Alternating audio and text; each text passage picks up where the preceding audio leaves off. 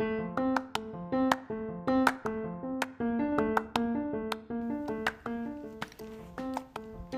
listening to the First Gen Coach. I'm your host, Carla Santamaria, a civic engagement professional turned mindset and career coach.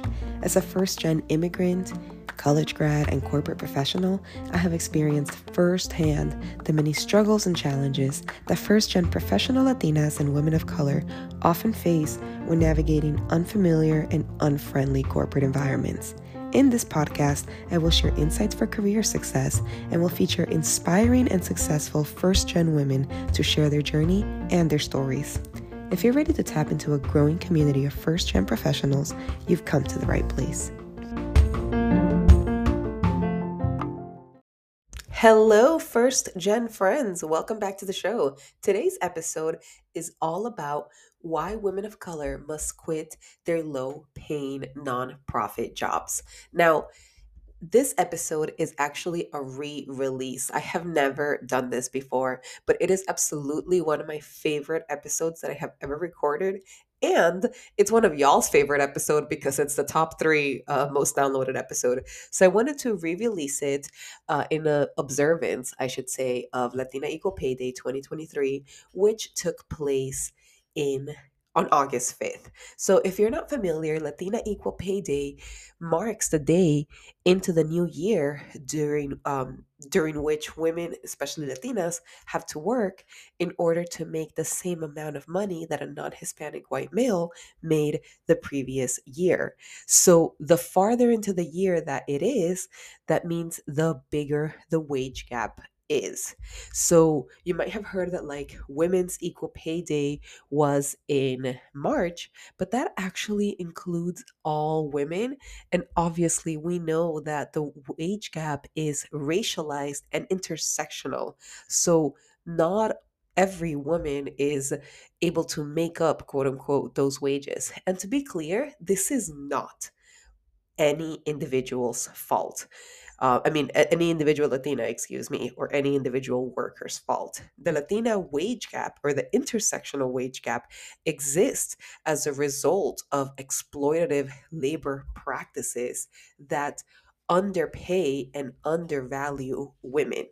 And in this episode, I walk you through the arc of why girls are socialized away from high paying jobs, for example, in STEM, and into these low paying jobs in the nonprofit sector and in social services. I also talk about student loans and how student loans are racialized and gendered and how they affect predominantly Black and Brown women who are carrying the burden of student loan debt. I mean, payments resumed this month. So it is rough. I mean, I actually just last night I was finally creating an account with Nelnet because I was like my loans used to be on like Great Lex Borrower, but then they like I don't know, switch my borrower. They sent me an email back in May that I should make my account. You know me. If it's not due tomorrow, I'm not gonna do it until tomorrow. But anyway, so I was just thinking about that it's almost like ironic that that I was creating my account to pay back the student loans that this higher education system did not prepare me to make more money. And I talk about that in this episode too. So I am so pumped for those of you who are new to the show to be able to listen to it, and those who have been here since day one to be able to listen to it again, because everything still stands. Things have not gotten any better. For 2023, Latinas all earners made 52 cents on the dollar. So this includes, for example, part-time workers or seasonal workers. And that is abysmal. We deserve 100% of our wages. All right. So it is absolutely imperative that you do everything in your power to increase your salary, because I can guarantee you that you're underpaid. Like, I don't have to know you personally to know that Latinas are making 52 cents on the dollar, to know that, like Black women's equal pay day was in September, to know that there is, even for Asian American women's equal pay day, there is a huge discrepancy between ethnicities. And same thing with Latinas. There's a huge discrepancy between ethnicities where Puerto Rican and Cuban women earn, like have the lowest wage gap, and then like Central American women and Honduran women have some of the widest wage gap. Like, this is so intersectional and so complex, and so I cannot let Latina Equal Pay Day go by without saying something about it. And it's not just about me, it's about all of us. Collectively, we must work together to increase our income, because right now our governments are bought and paid for by lobbyists that are not doing what they're supposed to be doing in terms of looking out for labor protections. I mean, I talk a lot about, like, how to know what you should be making, and, like what salary to ask for. And the reason that I have to talk about this is that our government isn't doing its part. And even though there are laws that require, for example, in the state of California, Washington, Colorado, and New York, for companies to list the full salary range for a role, that's not closing the gap at all. Because I've seen roles. I actually saw on LinkedIn one time a role that said expected compensation from $15,000, 15, that is 1 5, $15,000 to $300,000. I mean, what is that about? That's obviously so ridiculous. And so all of these are obstacles that have been perpetuating this intersectional pay gap and are very much working as intended. So I wanted to, this is why I want to re-release this episode, because it's really powerful. I know that it has resonated with so many of you, and it's going to resonate with so many of you for the first time or again. And by the way, while I do focus on women of color quitting their low-paying nonprofit jobs, I want to remind you that you are 100% able to job hop. You're 100% able to protect your boundaries and protect your peace and get your money and go.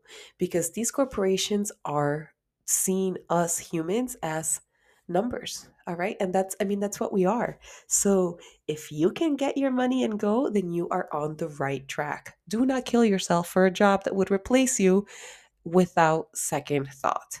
And now, before we get into the episode, I want to remind you of two things. First and foremost is, if you have ever taken anything out of this show, then it would mean so, so much to me if you could leave a review, leave a rating, share it with your friends, share it on your story, and tag me at Carla the First Gen Coach, to just, let me know what you thought about it. I would love to hear your thoughts and whether or not you have left your low paying nonprofit job or your low paying education job, or even any job in the private sector where you have been overworked, undervalued, underpaid.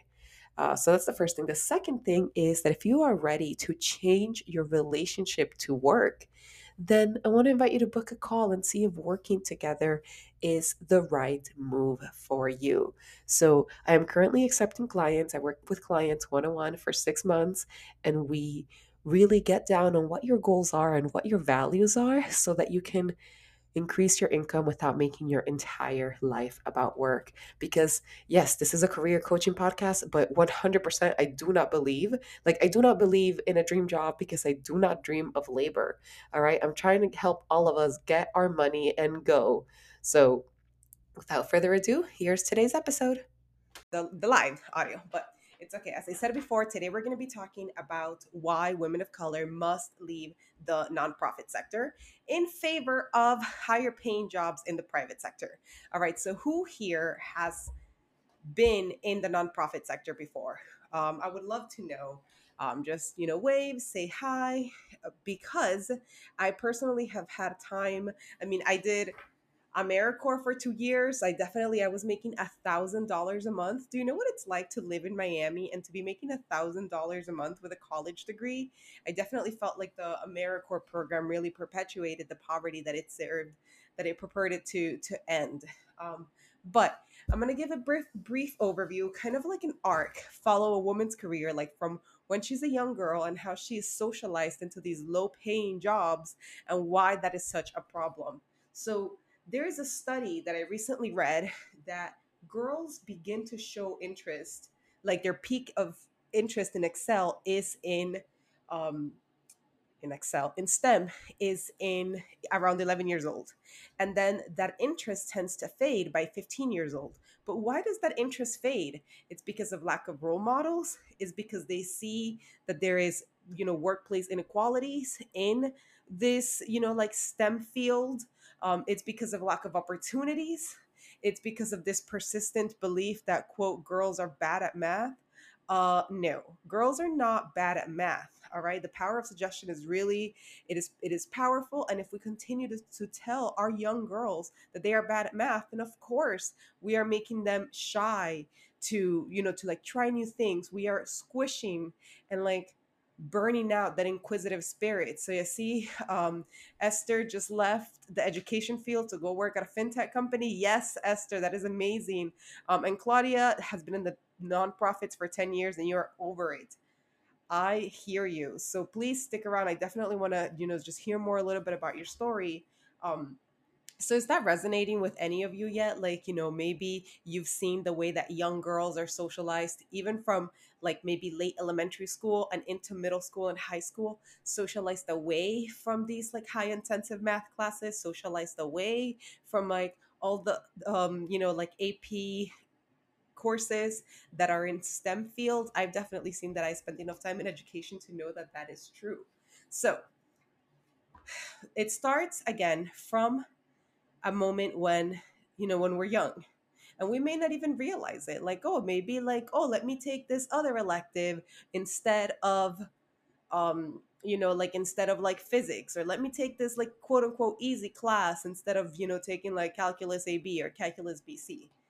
But unfortunately it doesn't even like end there. Like even the girls who do trickle on and who do survive from that sort of like wanting to move them away from STEM, they are then finding themselves in classes where they may be the only ones, or they may be told by guidance counselors, some who may be well meaning and some who are not well meaning. And they're saying, like, oh, yeah, just you should be, like you should be a teacher, or you should be, like a social worker, or maybe you should go into like nonprofit management. And so it's these like it is people and these societal forces.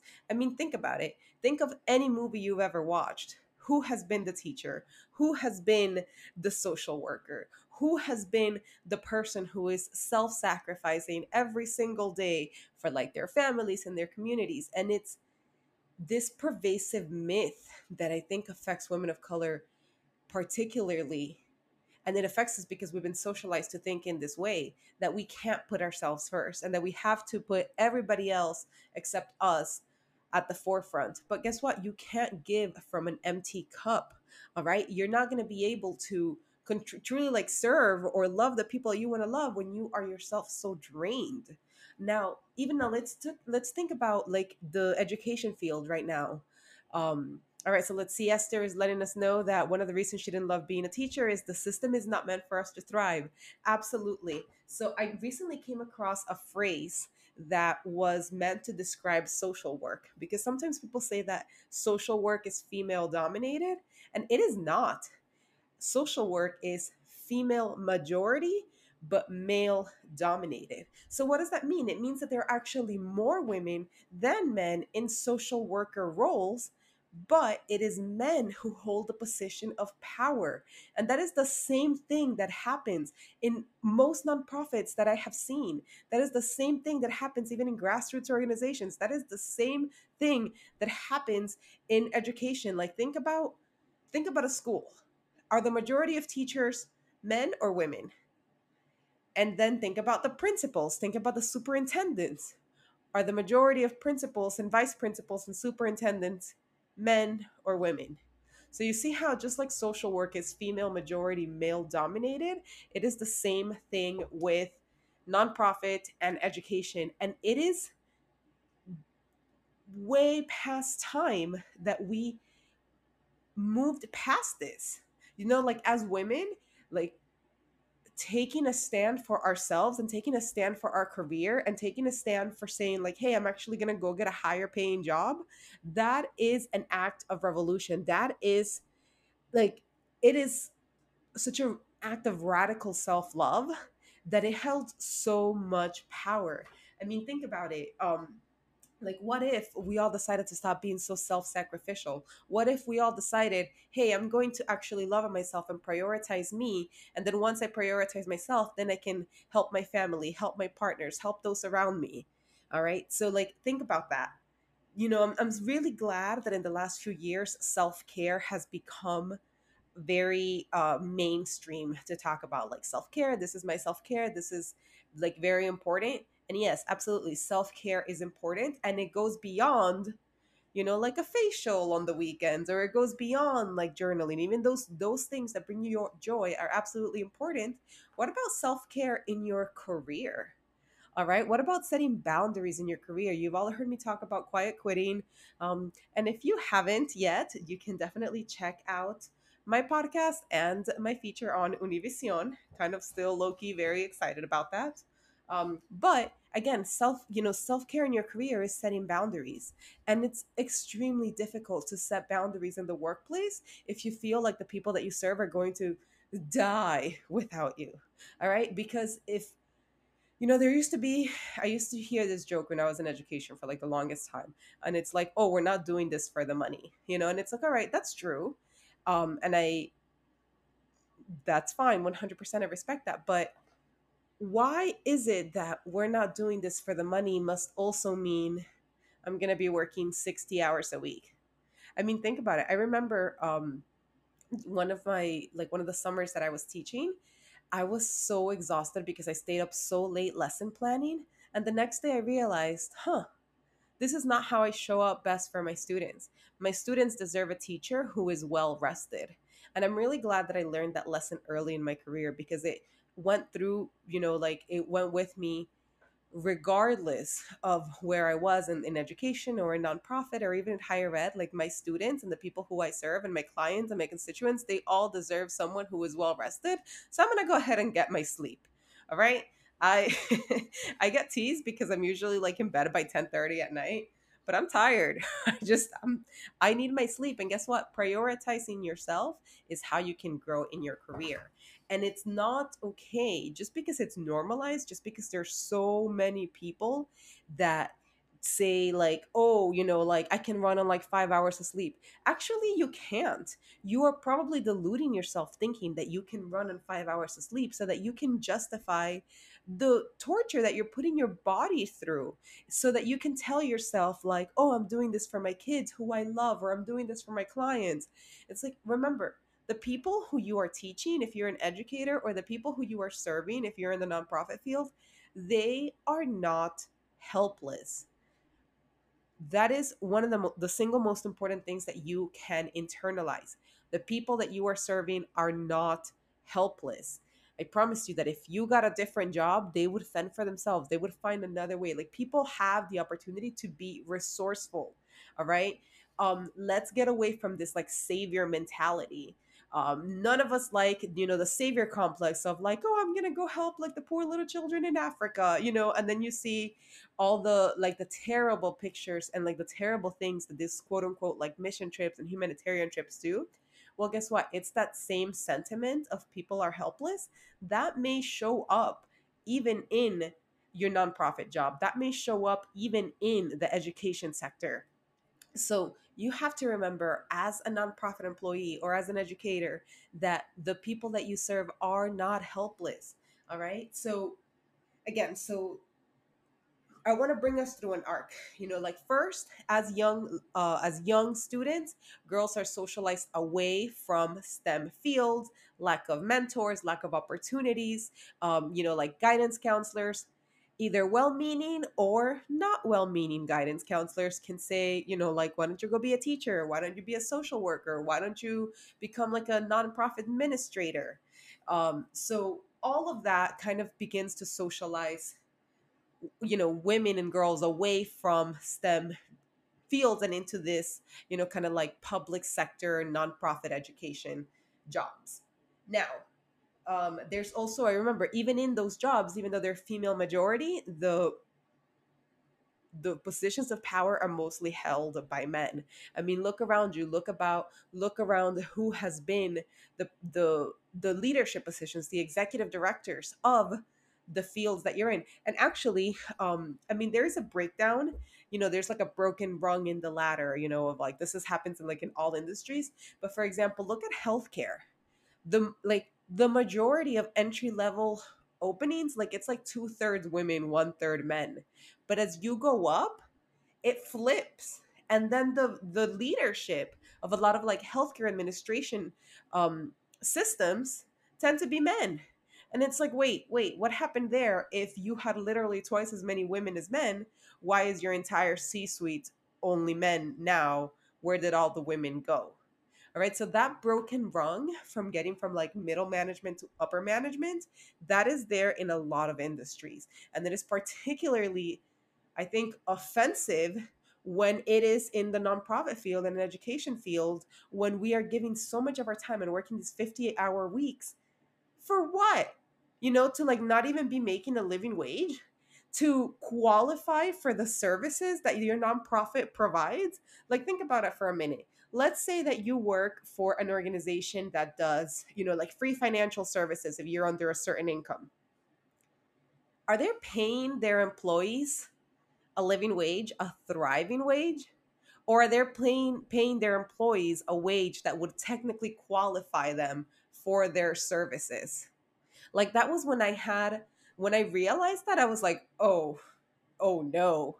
No, no, no. There is something seriously broken in this system if the nonprofits that provide services are paying their staff so little that the staff could qualify for those services. I mean, it is just a deeply, deeply broken system.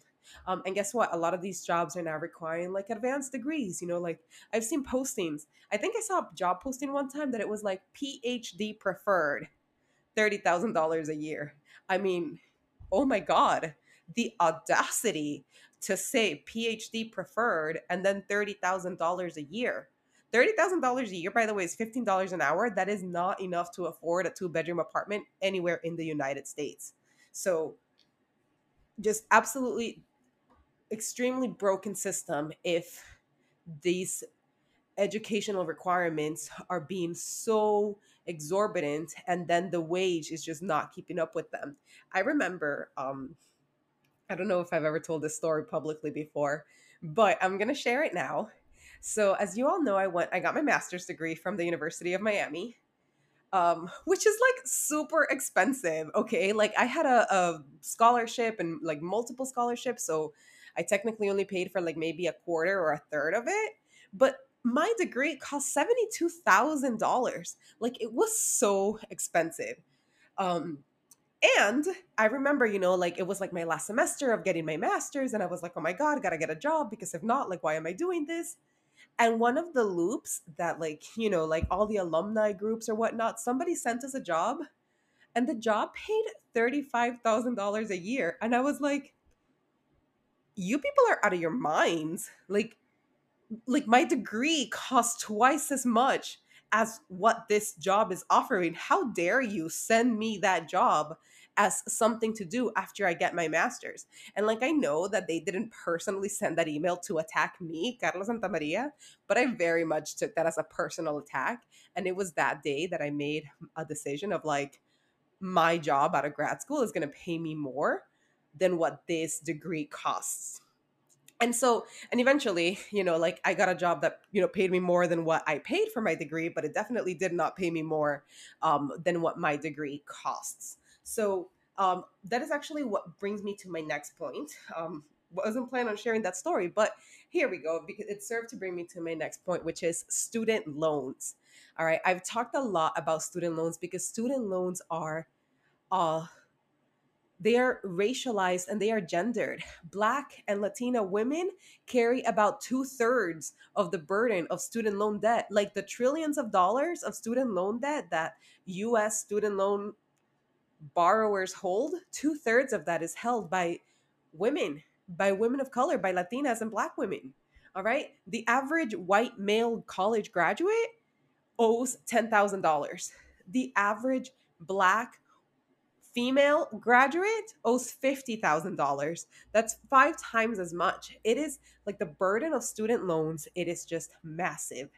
And so think about all these factors as a whole. You have young girls being socialized away from STEM majors and therefore away from STEM careers, being socialized into this nonprofit education, public service, low paying jobs. Then you have this attitude of like being self sacrificial, of like putting everybody first before yourself. Then you have, even in female majority roles, you have a minority of men dominating the field and holding all the higher paying positions, and not just even higher paying but even power holding and decision making positions. And then you also have women who are even in the same role as men getting paid less. Actually, today is September 21st. It is Black Women's Equal Pay Day. Latina Women Equal Pay Day won't even happen for over another month. All right. And so not only is the wage gap existing, but then it's like, then we're in the workplace holding the bulk of the student loan debt. And on top of that, we are expected to be happy in these roles that don't pay us a family sustaining wage.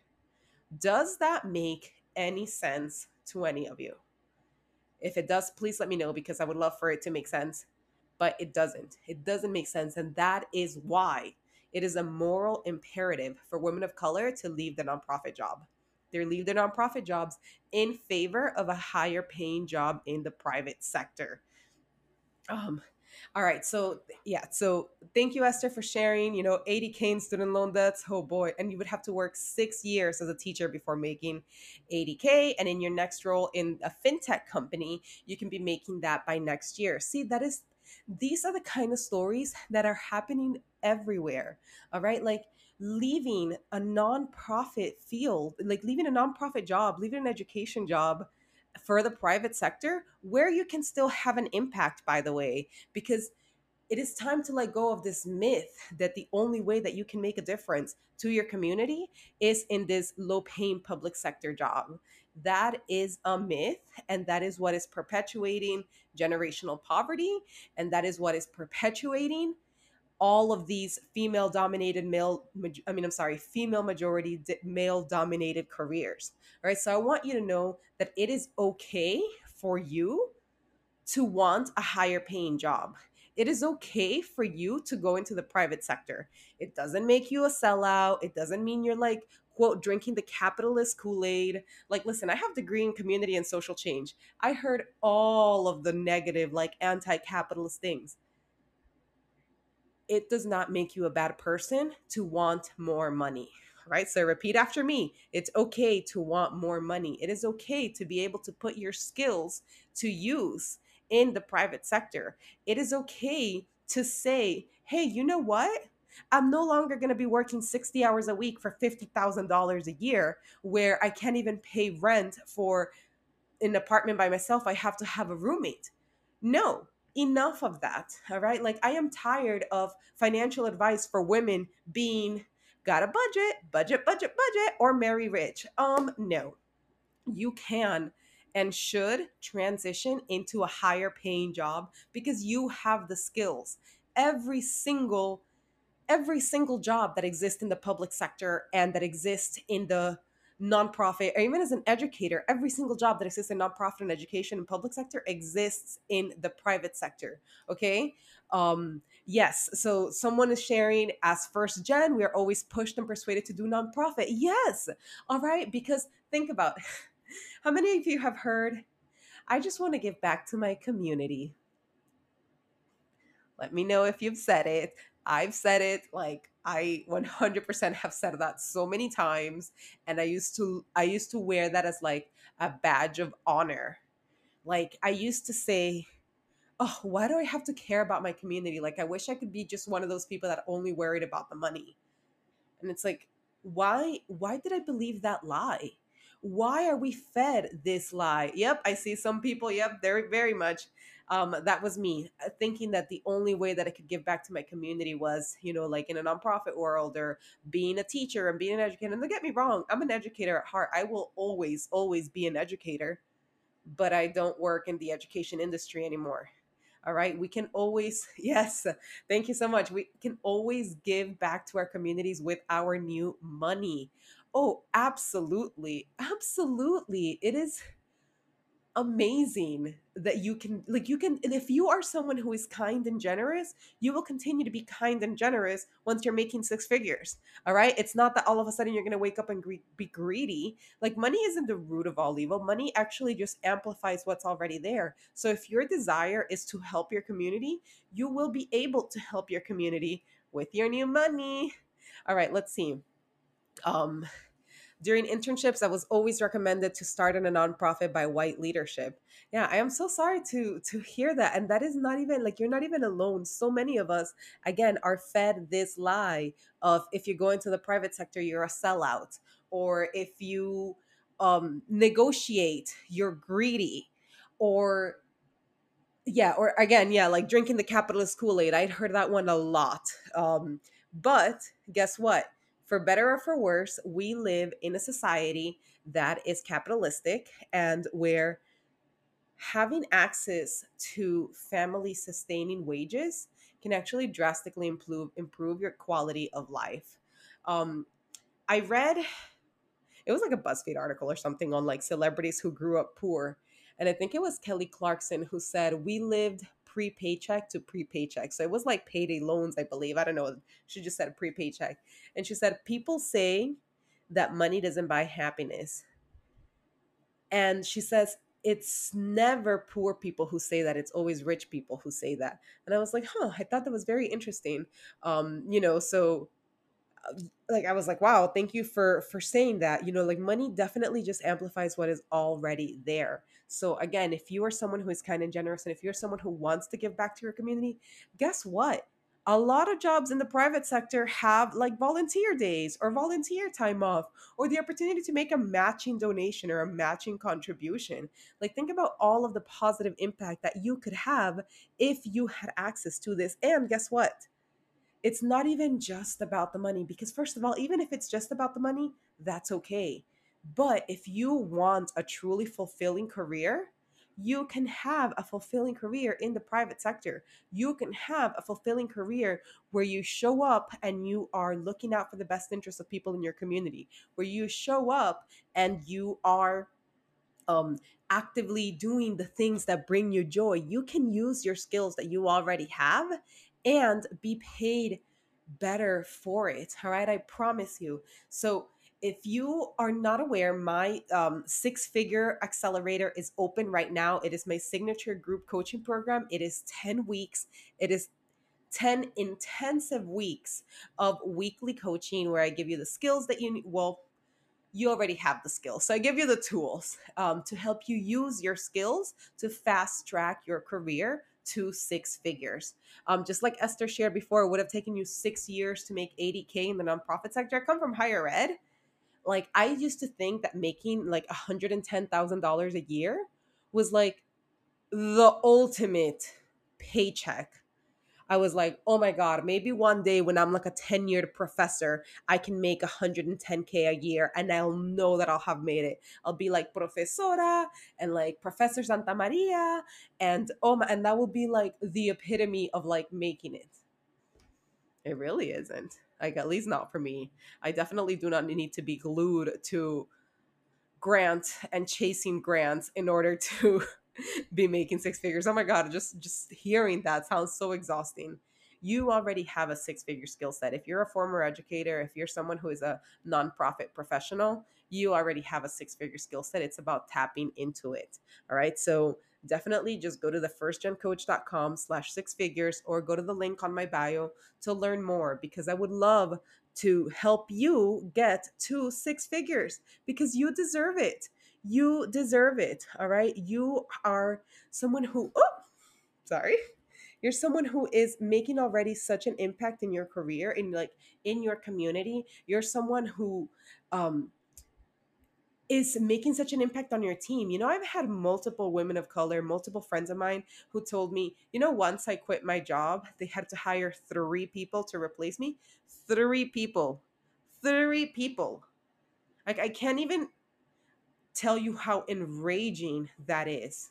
that this burden of doing three persons, the job of three different people, was placed on women of color.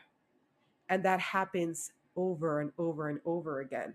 All right. And this, like, and again, it's like this, it's almost exploitative. Like, I actually think that a lot of nonprofit work can be really exploitative of its both, like, its community, like the community that it serves, and the employees, because it exploits this desire that we as, like, as nonprofit professionals have to serve our community. Or honestly, like, I'm no longer a nonprofit professional, um, but as a woman of color, as a first generation professional, as a first gen Latina, like, that desire to help my community is there.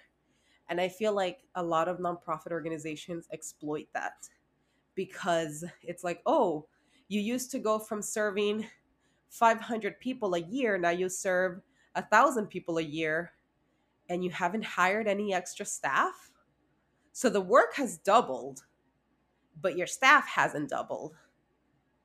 I mean, does that sound familiar? Is that something that you've ever experienced, where, like, the scope of the work just keeps expanding and expanding, and then, I mean, there's really no other way to frame it other than exploitative. Like, your desire to help people can sometimes be exploited in the nonprofit world, in the public sector job as a social worker, and that is shameful. And guess what?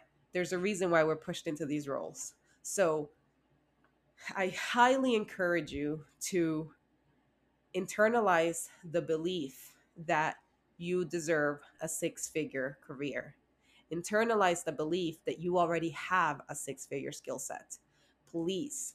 All right, so Tracy is sharing that she works in public mental health and there's so much demand since COVID began. Yes, thank you so much sharing that. And then Esther, as a teacher, it would have been 14 years before you got to 100K. Oh yeah, as a professor, oh my God, I can't even remember that. I actually, there's been documentaries of, like, college professors who are on food stamps because of how little they make because of, like, the adjunct. I saw this tweet that just really cut deep. It said, did it hurt when you realize that the public health agency, no, the mental health agency that you work for didn't care about your mental health? And I was like, oof. I didn't work for a month, like a mental health agency, but I worked for an agency that provided services to people, like, to people in the community. And when I realized that, like, their wages of their employees would mean that they qualify for those services, yeah, that definitely hurt. I was just like, wait, we're not actually fixing anything.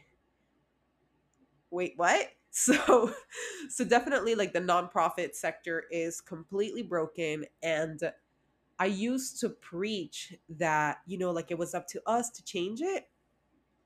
And you know what? It's honestly not.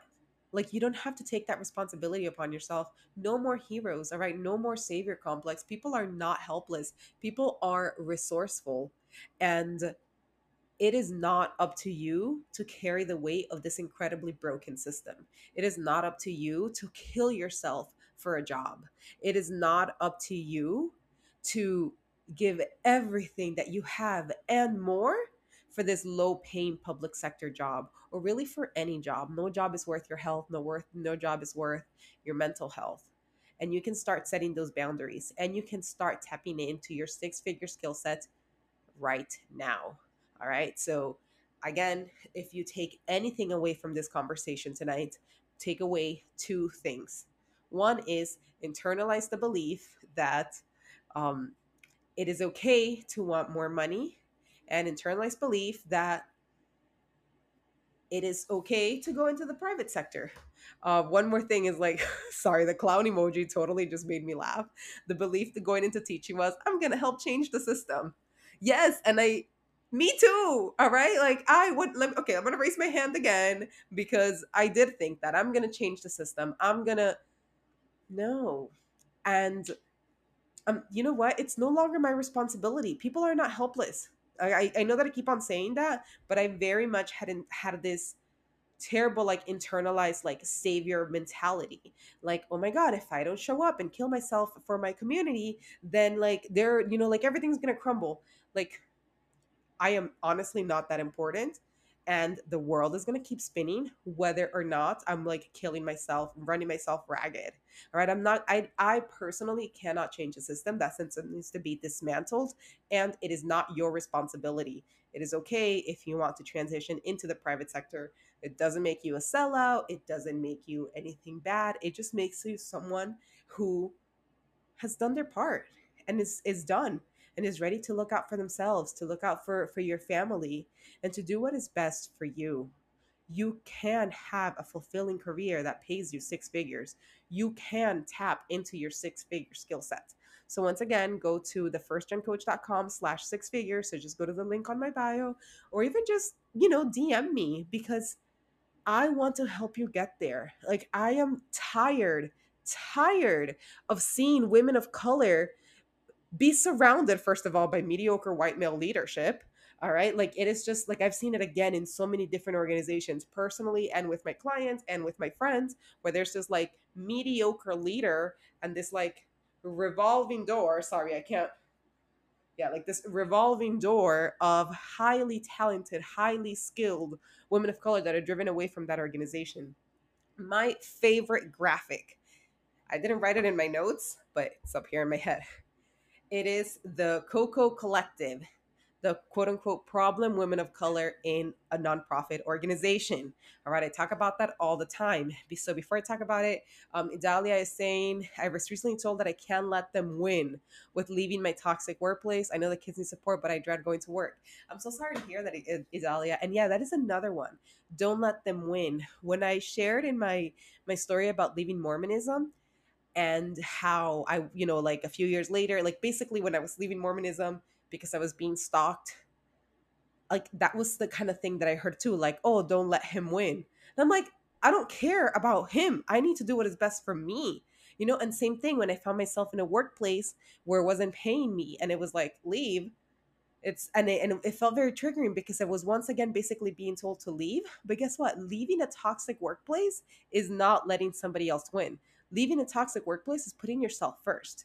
And that's actually what ends up happening. So the problem woman of color infographic, which I reference all the time because more people need to know that this is a structural system. It is not you. It is a systemic problem.